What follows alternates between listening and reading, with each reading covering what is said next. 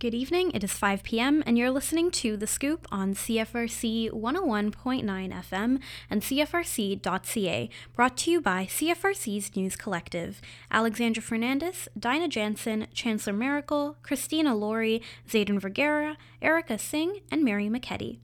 I'm Alexandra Fernandez, and here are your local news headlines. Last night, Kingston City Council met for a special meeting to discuss several things, but most interestingly, the discussion about Kingston bidding to host the 2024 Memorial Cup.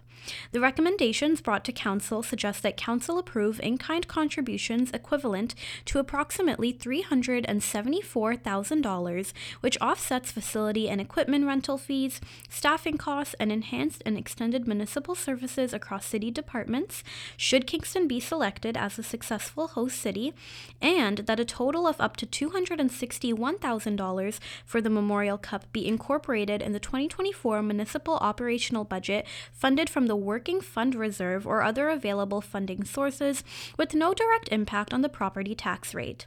This would make Kingston's total bid approximately $635,000.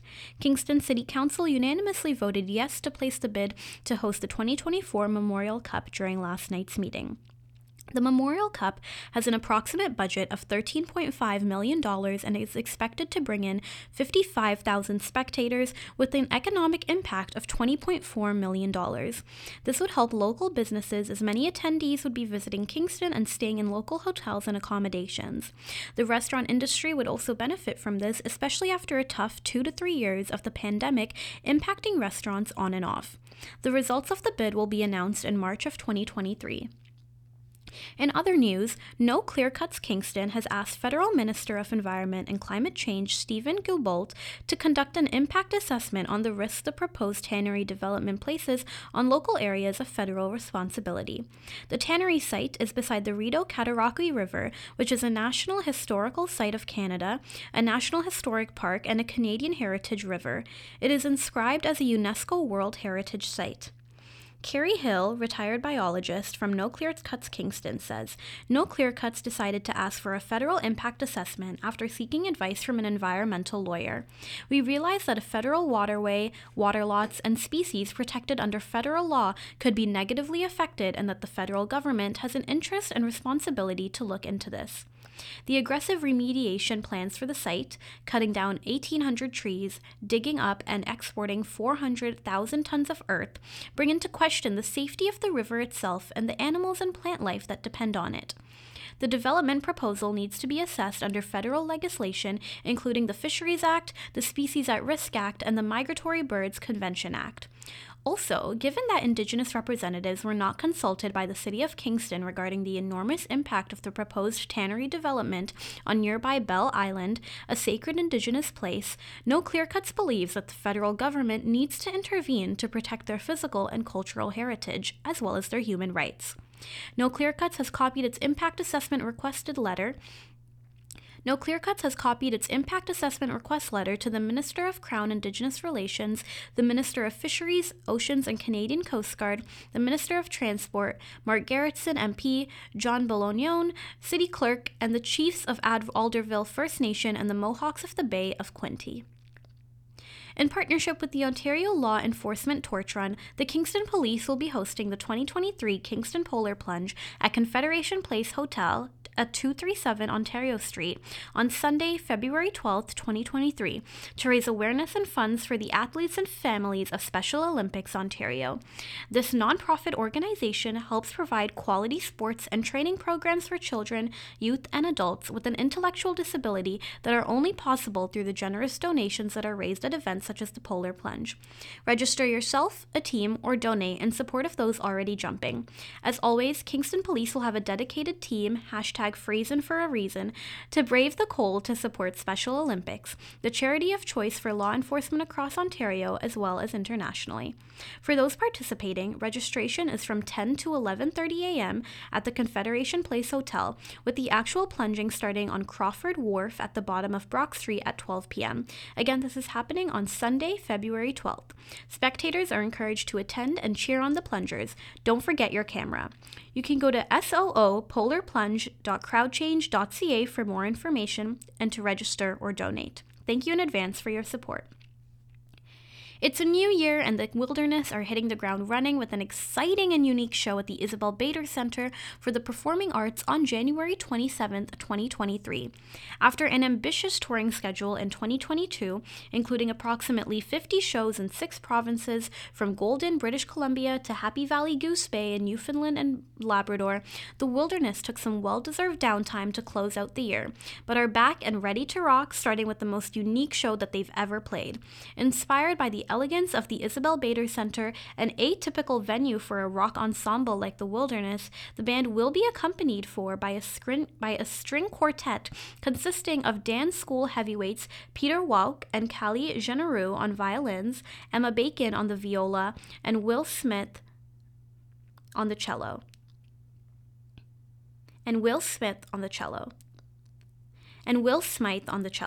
Embracing the classical sound which often fills the Isabel's halls and bringing their own rock and roll energy and attitude to the highly acclaimed stage. This unique show will offer new interpretations of the Wilderness's material, primarily arranged by their saxophonist and fellow dance school alumni, Nicholas Lennox, that won't be heard anywhere else. The audience can expect many fan favorites to be played, as well as some lesser-known earlier material, and several unreleased songs which fans can look forward to hearing on their second studio album, expected to be released later this year. Those are your local news headlines for today, and now we are going to throw it over to Erica Singh with our Campus Corner. Hello and welcome to Campus Corner. My name is Erica Singh, and here are your campus news headlines for today. Queen's has released its 2021 to 2022 Equity, Diversion, Inclusion, and Indigenization and the Truth and Reconciliation Commission's Task Force Implementation Reports, which shows the progress Queen's has made to create a more equitable and inclusive campus community, according to the reports. The past academic year saw the implementation of several initiatives to foster a more diverse and inclusive environment, including the hiring of women, Indigenous, and radicalized faculty members at rates that exceeded their workforce availability. Queen's joined more than 40 universities and colleges across Canada as a signatory of the Scarborough Charter, which is designed to move past post-secondary institutions beyond rhetoric and to more concrete actions to address anti-Black racism and promote Black inclusion.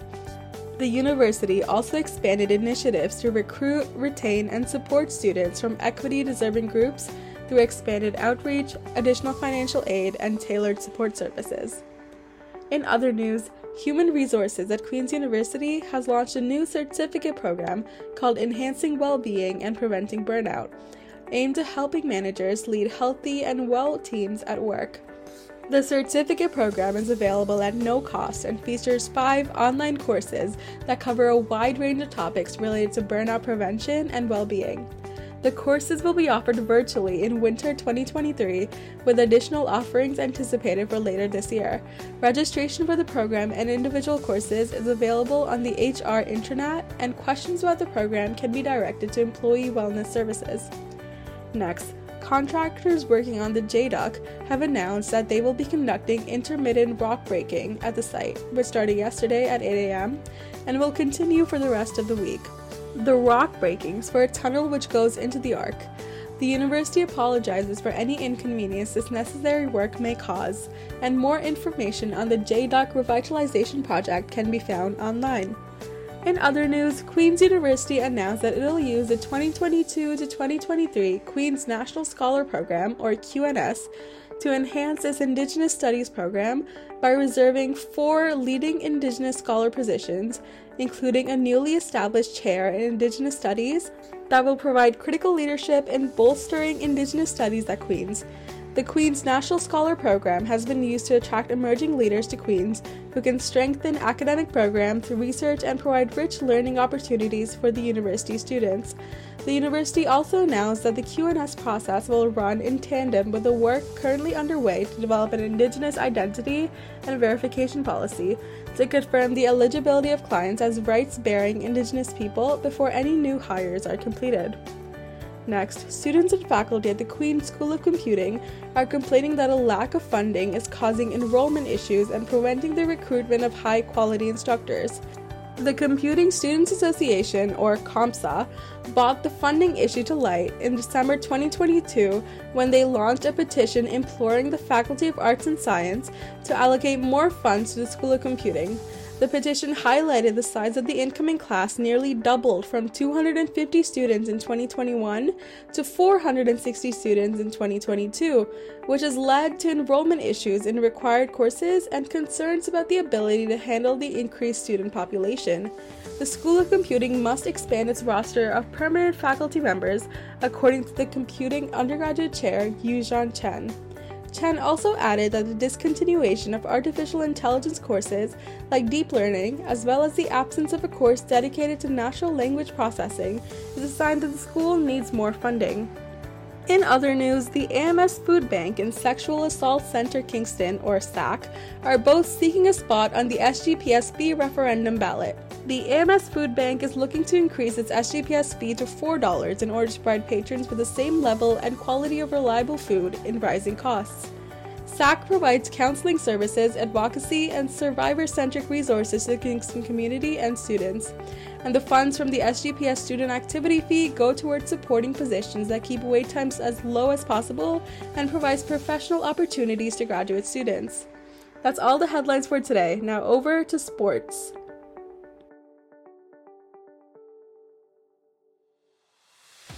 Good evening, everyone. My name is Zayden Vergara, and it's time for your CFRC Sports Roundup. First, tickets for the 35th Carl Harris Cup are now on sale on Ticketmaster, celebrating the world's oldest hockey rivalry between Queen's University and the Royal Military College. The match is set to take place at 7:30 p.m. Thursday, February 2nd at the Leon Center. Prior to the pandemic, the 34th Carl Harris Cup was played in front of a record crowd of 4,121 people. This is not an event that you want to miss. Tickets are available on Ticketmaster, and live coverage will be provided by CFRC.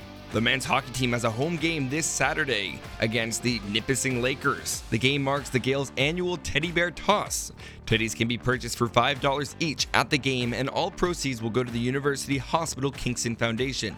Puck drop is at 7:30. If you can't make the game, tune into CFRC for live coverage.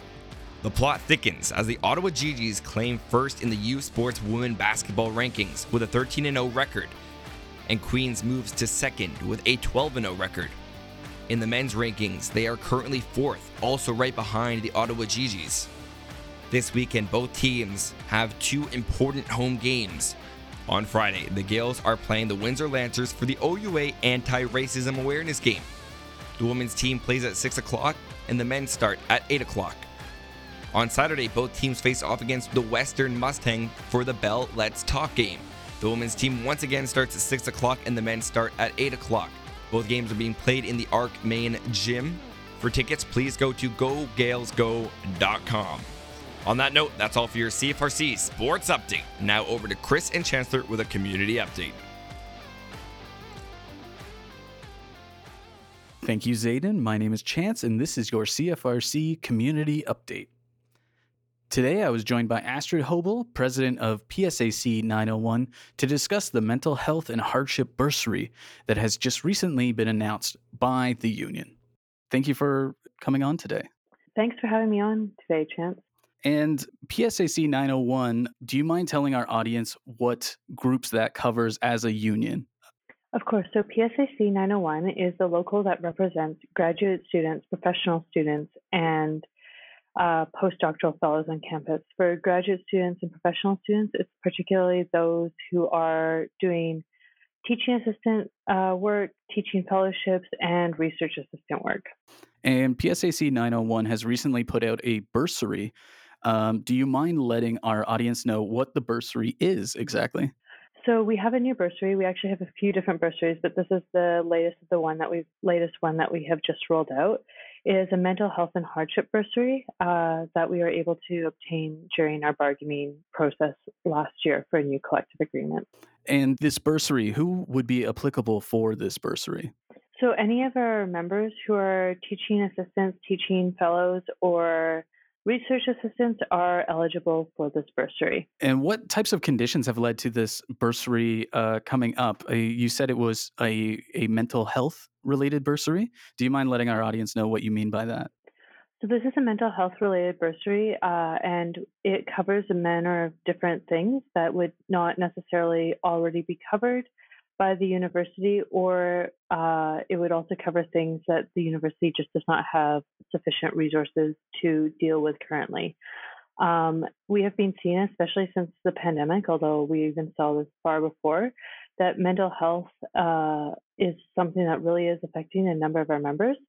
As graduate students, we have very limited funds, and we are also under a huge amount of pressure to get a lot of research out, as well at the same time as to support research by faculty and both teach and assist in teaching on campus.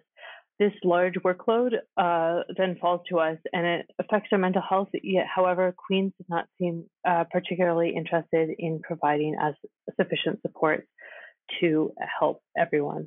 Would you say it was a difficult process in order to get this bursary in place, or did it seem like it was common sense? I really wish it was common sense. Unfortunately, as the union, we had to push incredibly hard. It was one of those things that was kind of at the very last minute we were able to secure it. I think we have demonstrated through different surveys of our membership over the last few years, as well as just an audit of what is available on campus for graduate student mental health services, that that more mental health supports are very needed. The SGPS also has a mental health bursary that they have had operating the last 2 years, and from the sounds of it, that is also being highly used by their membership, which shows you just how necessary these bursaries are. And for those who are listening, how much money is within the bursary? So currently we have $120,000 over 2 years, so $60,000 per year. And graduate student workers are entitled to apply for up to $500 per term. Is there anything that you would like maybe Kingston at large to know more about when it comes to mental health and members of PSAC 901? I think that often we think that kind of graduate students have an easy time of things because, you get to just go in and do your research. But I think what people don't understand is that we have had graduate student stipends that have not gone up in over a decade often, or even further, as the cost of living crisis has continued to worsen over the years. It means that most graduate students are now living in states of precarity in which they're working far too many jobs or are relying on food banks and other things in order to be able to get through the day and be able to have enough to eat and have a roof over their heads. Graduate students are increasingly living in terrible housing situations, as we know are a number of Kingstonians throughout town, as rent just soars to the roof. And the fact that this affects everyone's mental health and we need kind of more supports than that is something that we're really starting to see across the board. Thank you so much for joining us today, Astrid. Thank you very much. I would like to thank Astrid Hobel for the interview today. My name is Chance. This has been your community update. And now over to Alex with the weather. Thank you so much. Tonight will be mainly cloudy with winds up to 15 kilometers an hour. The low will be -6 with the wind chill making it feel like -10 overnight. Tomorrow, Thursday, January 19th, will be cloudy with snow or ice pellets beginning in the afternoon. There will be a risk of freezing rain late in the afternoon. Wind becoming northeast will be 30 kilometers an hour, gusting to 50 in the morning. The high will be -2 with wind chill -13 in the morning and -8 in the afternoon. At night, there will be periods of snow with a low of -2. And now let's jump into our traffic report for the week. Public Services and Procurement Canada wishes to advise motorists of an alternating lane closure on the LaSalle Causeway for maintenance work during the following periods: Tuesday, January 17th from 9:30 a.m. to 3 p.m. and Wednesday, January 18th from 9:30 a.m. to 3 p.m. During these periods, one lane will be closed and one lane will remain open for alternating traffic. 2 flag people will be on site to direct traffic. Motorists should expect short delays. Public Services and Procurement Canada encourages users to exercise caution when traveling on the bridge and thanks them for their patience. Some road closures that will be in effect this week. Lower Brewer Swing Bridge is of course closed until further notice. University Avenue from Union to Earl will be closed until January 31st. University Avenue from Union to Earl will be closed until January 31st at 7 p.m.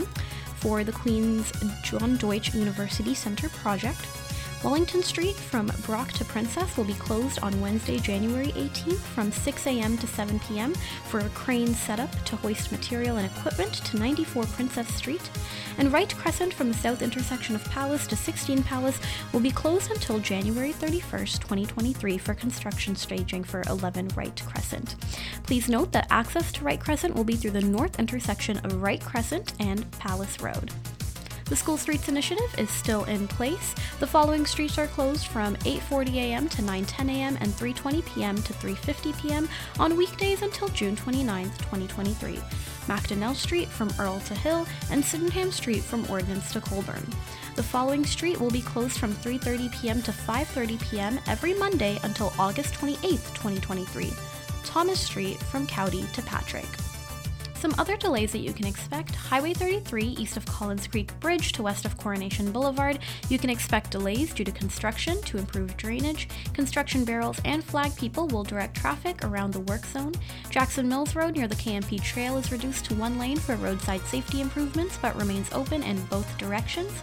The Portsmouth Waterfront Pathway has been closed. In regards to the Portsmouth Waterfront Pathway, the city has closed access to the pathway at the foot of Mowat Avenue and Yonge Street and east of Lake Watch Lane to accommodate pathway and shoreline improvements. That's your traffic report, and now we're going to throw it over to Mary with some events for the week that you can check out. Thank you so much. I'm Mary McKetty, and this is your events calendar for the week. On Wednesday and all the way until February 4th, be sure to visit the Union Gallery to check out Suzanne's Closet's preview exhibition. Student and professional artists from the Cataraqui, Kingston region, and beyond donate artworks towards Union Gallery's largest annual fundraiser. The Union Gallery is located on the main floor of Stauffer Library. Coming up on Thursday, we have the Kingston Climate Change Symposium being held virtually from 9 a.m. to 12 p.m. This event has free registration, and speakers such as the Honorable Catherine McKenna, the former Environment and Climate Change Minister, and Paul Taylor, the Executive of Food Share Toronto, will gather to discuss the various impacts of climate change. Be sure to register at sustainablekingston.com. Next up, from Saturday to Sunday, the New Generation Conference will take place at the New Medical Building on Queen's campus. It starts at 9:30 on Saturday and 9:45 on Sunday, with $80 tickets available online at newgeneration.com. That's neugeneration.com. If you're interested in attending a neuroscience-based student-run conference, this event is for you. To wrap up, just a quick reminder that the add drop period for winter term courses ends this Friday, so make sure to finalize your course selections by this date. I'm Mary McKetty, and those are all the events that we're highlighting for the week. Thank you so much for tuning in to the CFRC's news programming. If you ever have a news story or tip to share, please reach out to news@cfrc.ca. Stay tuned for more programming coming up next.